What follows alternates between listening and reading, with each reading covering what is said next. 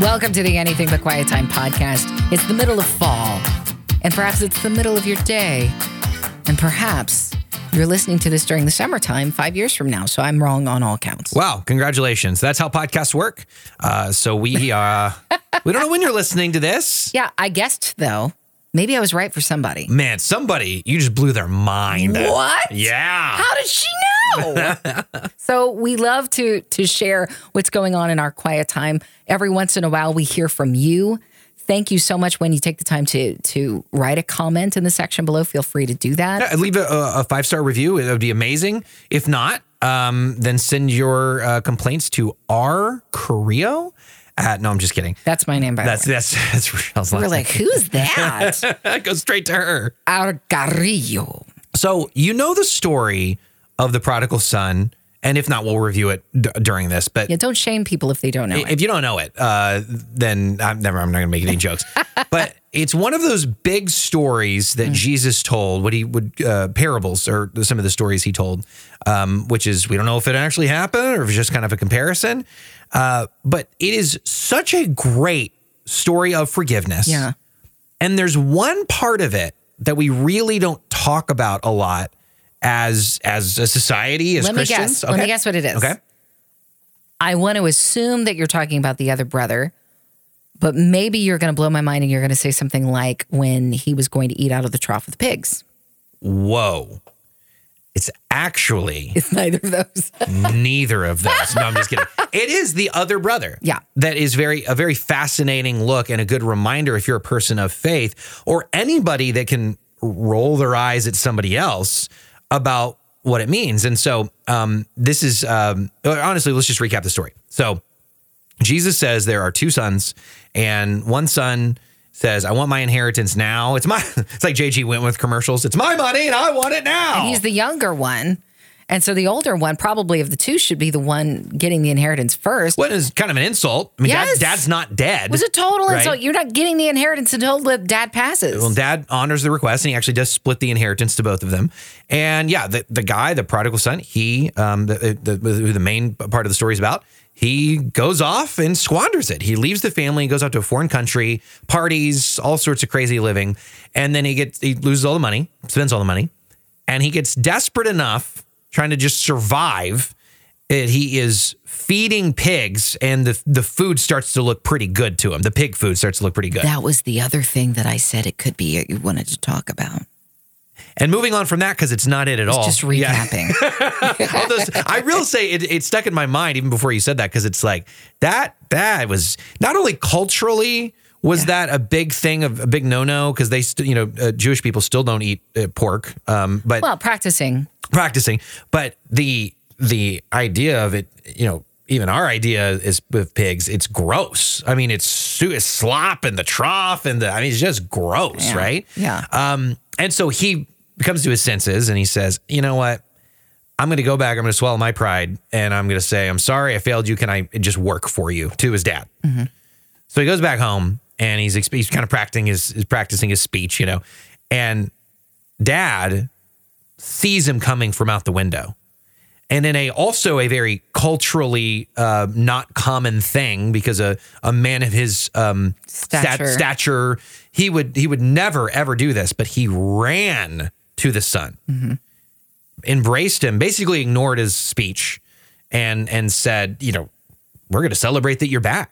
And I also think it's interesting. Somebody pointed out to me when he sees him, I don't know because I wasn't back in the day, but I do believe that the dwellings that people lived in, they didn't have like picture windows. So it was almost like he was waiting by the window, waiting for his son to return. There's a lot to look into that. That's fascinating. And so they, put the ring on his finger. My son was lost, but is found. Kill the fatted calf. We're going to have a party. And so the inheritance is gone. It just is. This would be, I heard it likened to more of like the thief on the cross next to Jesus. Are there going to be many eternal, quote, rewards for somebody like this? Not necessarily, but he's in the kingdom. He's there. He was lost and is found. And then you have the other brother. And here he is captured his inheritance. I don't believe he's given the inheritance. He is given the inheritance both along with he has split the inheritance, but he doesn't go anywhere. So he stays with dad. Interesting. Because dad, reiterates, what's mine is yours. You've been here the whole time, and what's mine is yours. I've never read that part and understood it that way. And so, and this is just a Bible study I went over. So we went over that part specifically. Like he also got his, but he just, he chose to stay with dad. And because he makes the point, I have been here faithfully. Yeah. And you never once threw me a party. And that's when dad responds, you have the inheritance. What's mine is yours, meaning he's been faithful. And for Christians that live out their faith, there will be, we don't know all what that looks like, but it's backed up in it's either 1st or 2nd Corinthians. There are rewards in heaven.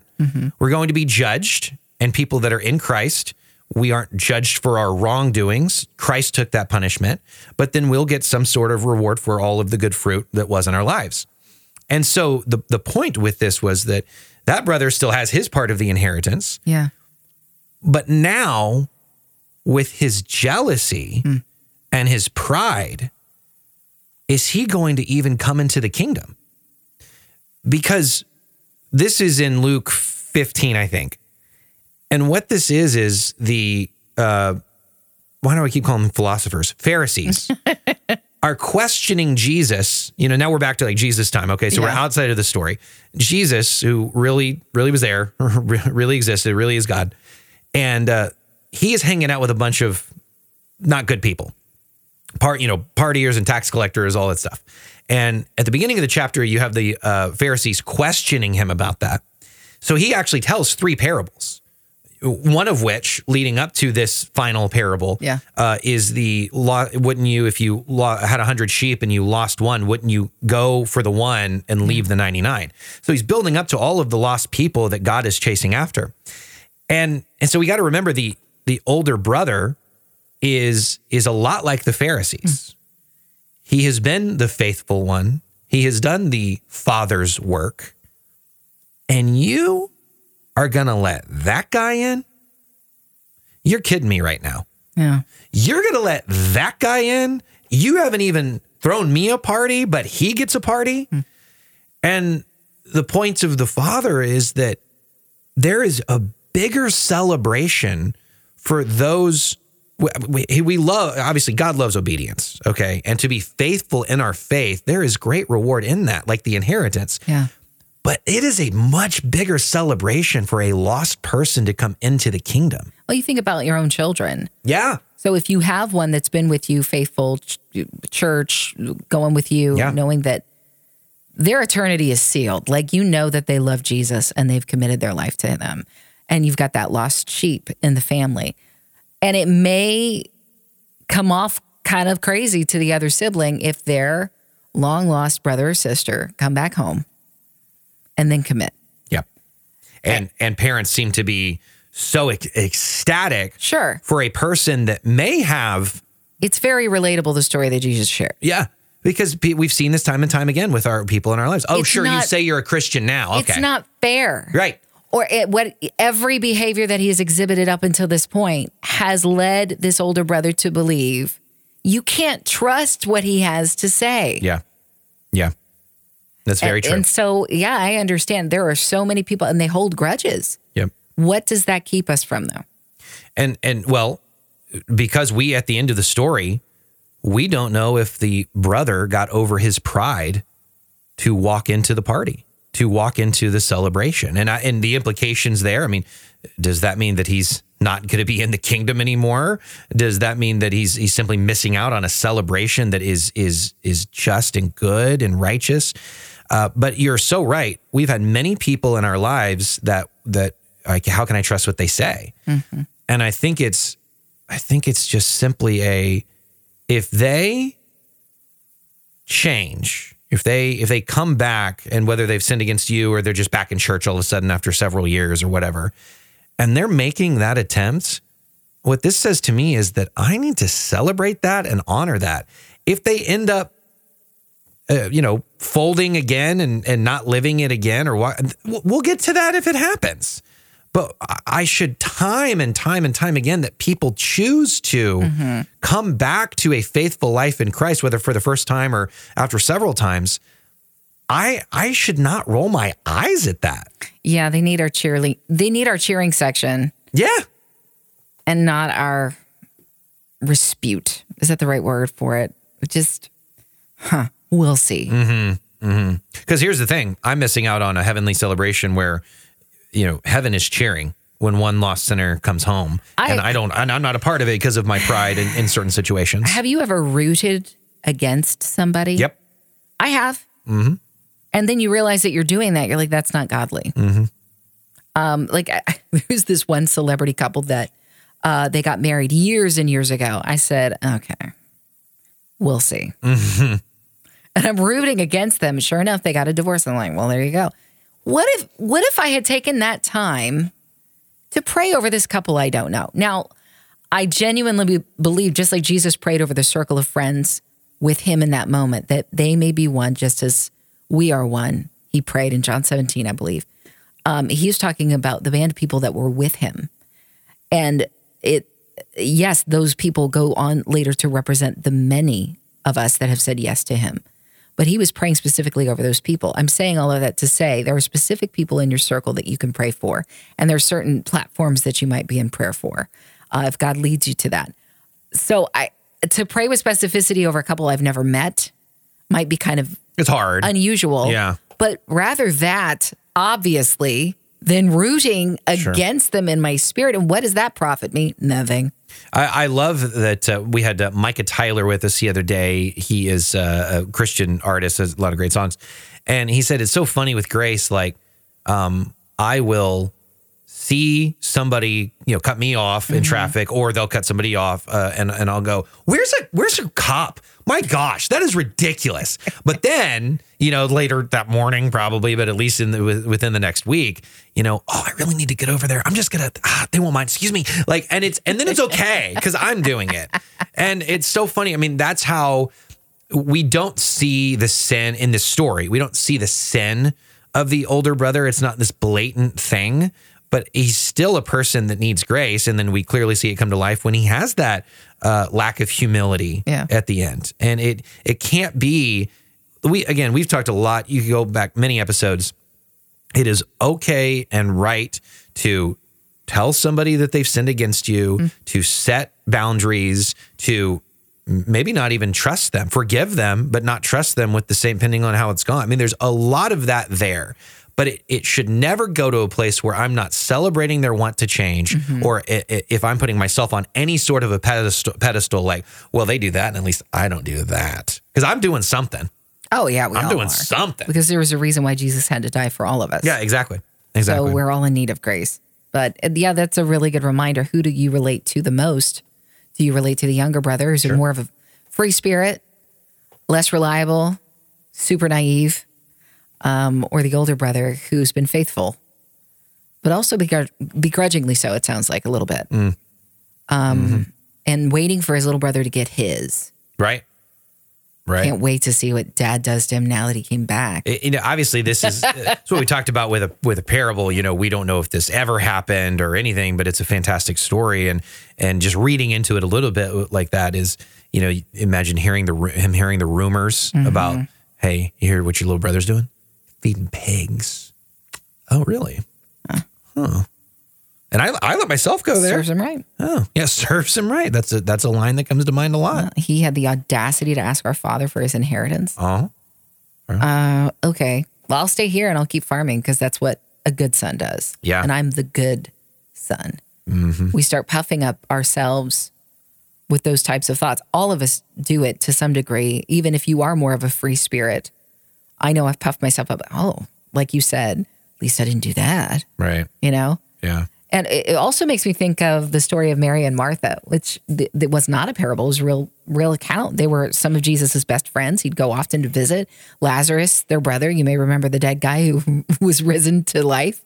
So Mary was more of a free spirit sitting at the feet of Jesus, wanting to absorb everything he had to say. You just see her with her eyes wide open. I don't know, like watching the latest episode of whatever that you were waiting for on Netflix, but she's just like, oh, what's he going to say next? And Martha's the one who's in the kitchen busying herself. And I think she's waiting for Mary to get hers.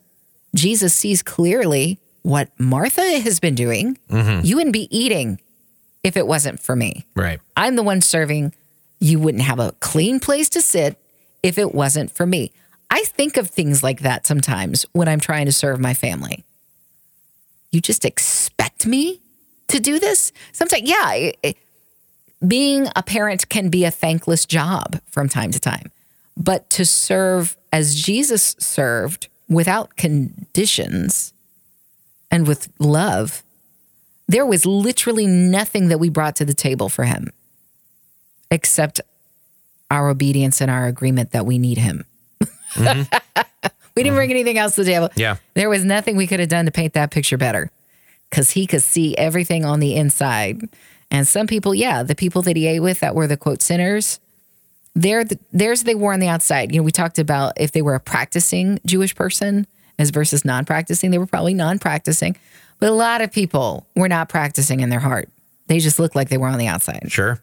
Well, and that's a question for the older brother too.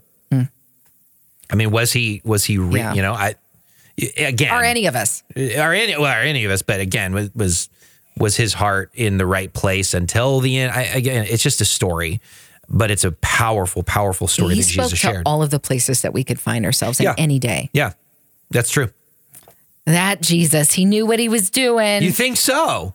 And I did not know that. I'd never focused my energy on the fact that the inheritance had been split. I knew he had split it to give him his share. I didn't know it's very subtle that he actively gave it to him. So he could have very well, if he wanted to, up and left as well. Yeah. So that's another strike on the board against the little brother. Yeah. I could have squandered. Yeah, that's very true. Because that's the very subtle part that this Bible study went over is this is where the Father acknowledges that what's mine is yours. As in, I'm not the sole proprietor of this thing. So that's a good point. It's almost a little bit George Bailey from It's a Wonderful Life. You see, it should be my turn to go do. I mean, maybe again, we're reading into this a little bit, but that could be a little bit of a jealousy factor there. Well, he gets to, and here I am needing to be the responsible one and stay in what was George Bailey's town? Oh gosh. Well, it was Pottersville after it became a bad place. Yeah. Now I can't remember. Bedford Falls. Bedford Falls. Bedford Falls. Yeah. And so, I don't know. It's very fascinating where, like you said, where any of us could be on any day, but certainly in general, how are we as believers, especially when we've been in the faith a few years, do we act like the father or do we act like the older brother? So if I see somebody who has struggled in the past and they are freshly anew, they've come back to be in the house, I think I need to look at that person almost like watering a plant. Oh, we'll see if it grows. If I don't add my encouragement of sunshine and water, how is it going to grow? So they need us, those people who have tendencies to maybe quit before they get started, who are free-spirited or whatever. We see them struggling in whatever way it is, and we're just kind of waiting by the wayside to see, all right, when are they going to do it again? No, I should fight that urge because I know that's their struggle, and I have my own struggle. So I hope that somebody lovingly comes alongside and waters me. Maybe I can encourage them in some way. You've got this. I see you doing your hardest, Yeah, I was thinking about this the other day, and it's one of those things I didn't even say out loud, so hopefully it makes sense. But you ever learn a lesson and you think about, man, before I learned the lesson, I just kept beating my head against the wall. Now, during the time that you were beating your head against the wall, a lot of your friends and family were probably going, man, are they going to get it? Are they ever going to get it about this certain thing? And it's like, until you get it, you don't get it. What are you trying to say here? Well, I'm getting lost in your puzzle. And hey, again, this was all in my head. It was a game of Pong and that's all there was up there. So I focused on this. But when I look at somebody that, let's just say, I'm around a lot of younger dads. And so let's just say it's like, you talk to your kid that way? Mm-hmm. And me and my wife or, some other friends might go, can you believe how he talks to his kid? Yeah, that guy. And now, of course, there's room to confront in a nice manner and all that. But I'm just talking about the lesson until they get it and it clicks like, oh, wow, I need to go a different direction. Then the grace that I need to show, because I've been there before too. And stuff just doesn't click. Even common things in life that everybody else has seemed to figure out, and I still can't get my footing on this. I guess it defines naive, doesn't it? Yeah, maybe so. We're all naive in some subject, I guess is my point. This is the handwriting is on the wall. Why can't you see this? And it's like, maybe it wasn't exemplified before that person, modeled. Yeah, exactly. We have a family member that it's so frustrating with a lot of their life decisions. And I don't want to say too much, so I'll just say this. I have another family member that is just like, how does this family member not get it? And then we stop and we remember their upbringing. Can you really blame this family member with how he was brought up? And all of a sudden there's grace there, because it's like not everybody has been through the same situation I have. Yeah. Putting on somebody else's Nikes. Yeah. As Micah Tyler, when he was in here, he said that. Put on their Nikes for a second, which does not mean that you are justifying when they make bad choices. Yeah. But it does lend you a sympathetic ear to why they believe the thing that they believe or do the thing that they do. Now I have a sympathy. I may not be able to empathize, but it also takes me further away from a judgment of their sin. Yeah. Because that's between them and God. Now, if they're a part of the body of Christ and they have, in some way indicated, I want to be accountable, then I can come alongside when the Spirit is leading and say, hey, I see what's going on here. But see, the spirit of the matter has changed. I'm within the guidelines of what God has asked, as opposed to person's a mess up. I'm going to tell them that they're a mess up, because have they ever asked for that accountability in you? Yeah. And what's my intention with it too? Am I doing it to beat them down, or am I really trying to help them? So all of these questions and more. So speaking of different levels, I would think that in a lot of ways, the older brother probably looked his nose down at his little brother, because he saw right off the bat the things that were keeping him from, feet on the ground. This guy, he's headed for trouble. And I'm always the one that does the right thing. He found his position quickly, perhaps. But I was reading in the next chapter of 1 Corinthians. I'm in that book right now. So I'm in chapter 11, and this is a crazy chapter. There's some stuff in there. You read it again, and you're like, wait a second. I need to sit down with Paul in heaven after reading this chapter and ask him, what were you talking about? I don't understand. And I'm talking about the manner of worship and the way that heads had to be covered. And there are some reasonings as to why he says the men should have their heads not covered, but the women should.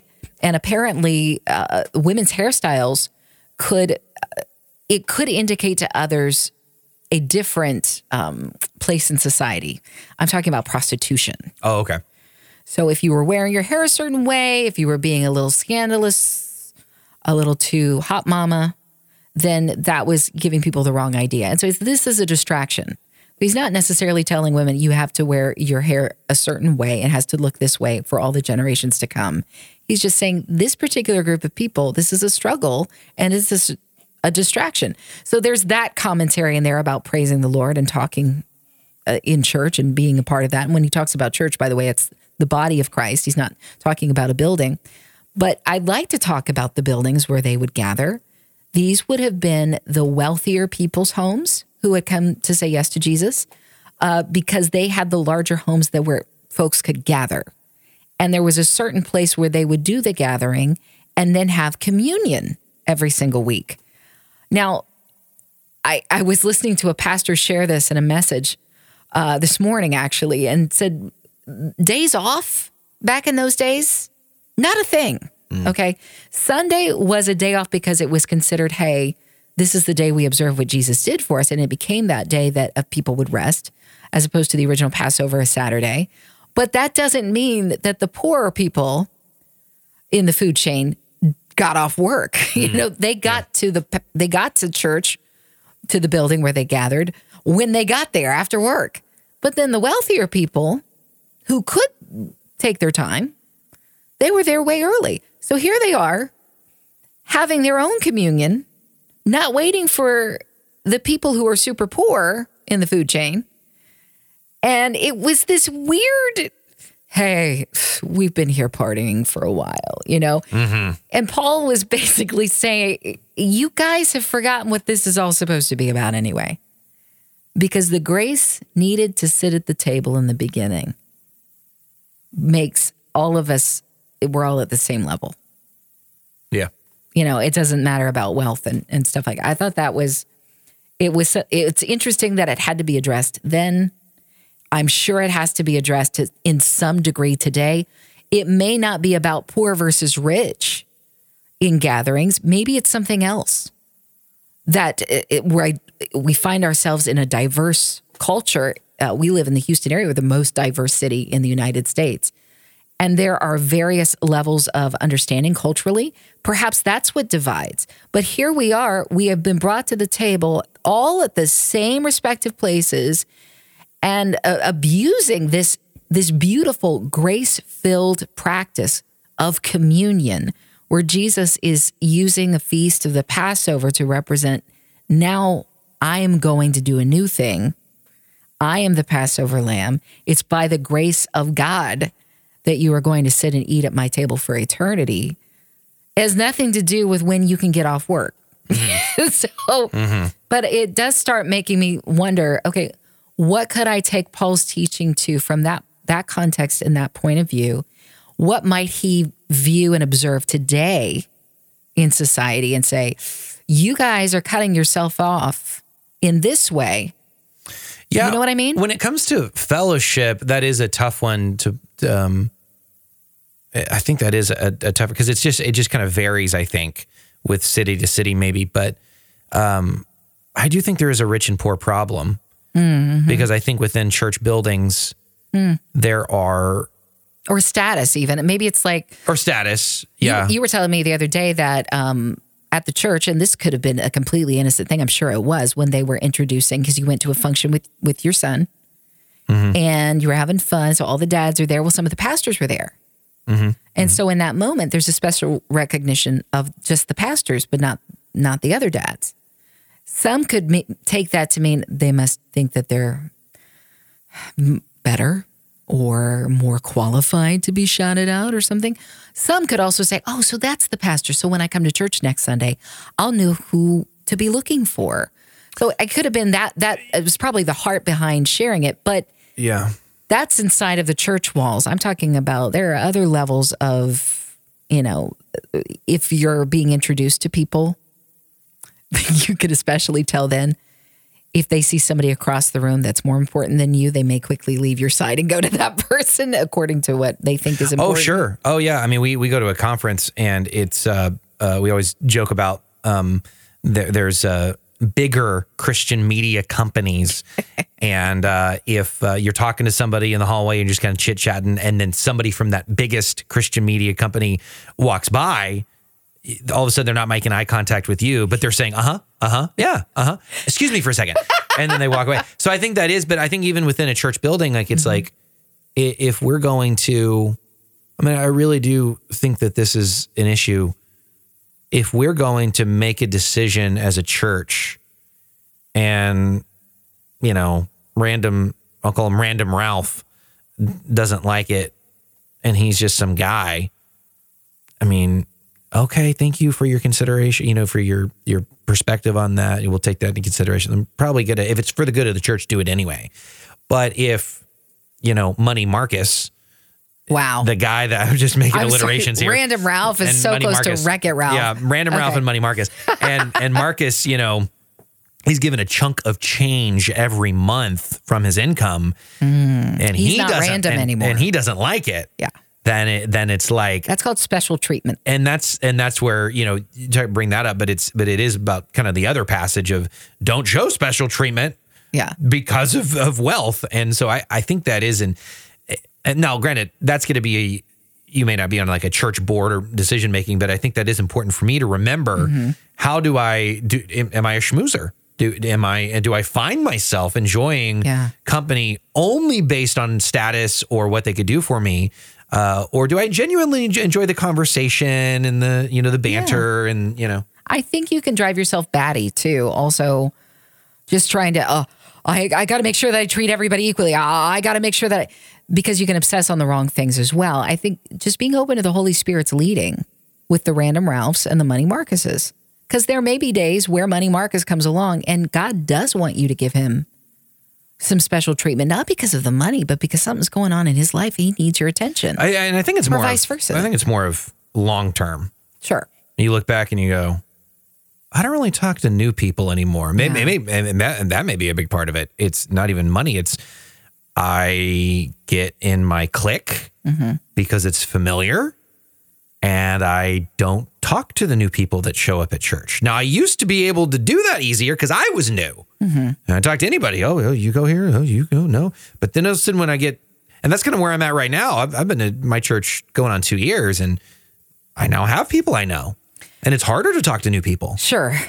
But you remember the days when you first walked into the church and you were greeted by that one person who's now become a really close friend. Yep. And you're like, am I being the person that I would hope to meet in those types of situations? Very true. I was watching a show yesterday, it really hit home because I've shared before that my son, he is very high functioning, but he is autistic. He has Asperger's syndrome, which was what was diagnosed years ago. It's now called something else. The point being, I was watching this movie about a child with autism, severe nonverbal. And when she was confronted about how has the church been around you, in her particular circumstance, the church did not engage her very well. And understandably, they showed a scene where here is this little guy and he's physically banging his head on some of the posts in the church while others are trying to sit and listen to the priest share the message. And the priest can't help but be distracted. And the people are just kind of looking sideways at her. Now they have special rooms for people who have special needs children. And so that's amazing. I love that churches have seen the need and they want to continue to foster those relationships and say, you are still welcome here. We have to figure this out because it can be a distraction for other people. So I get that that is a distraction. But in seeing the way that she was treated and then forgotten. So those people around her just they just weren't intentional about checking in with her later. And saying, how are you doing? No, her son was, to be frank, annoying to be around. He was non-communicative. It seemed to be that his story was on the cusp of what people are just discovering about programs that now people use with iPads and being able to communicate better with children who are nonverbal. But they do show a scene where the nanny of a completely different culture. The nanny takes this little one into a different church setting, a more active, vibrant. We could maybe compare it to the setting I grew up as a child was Pentecostal, a little bit more vibrant.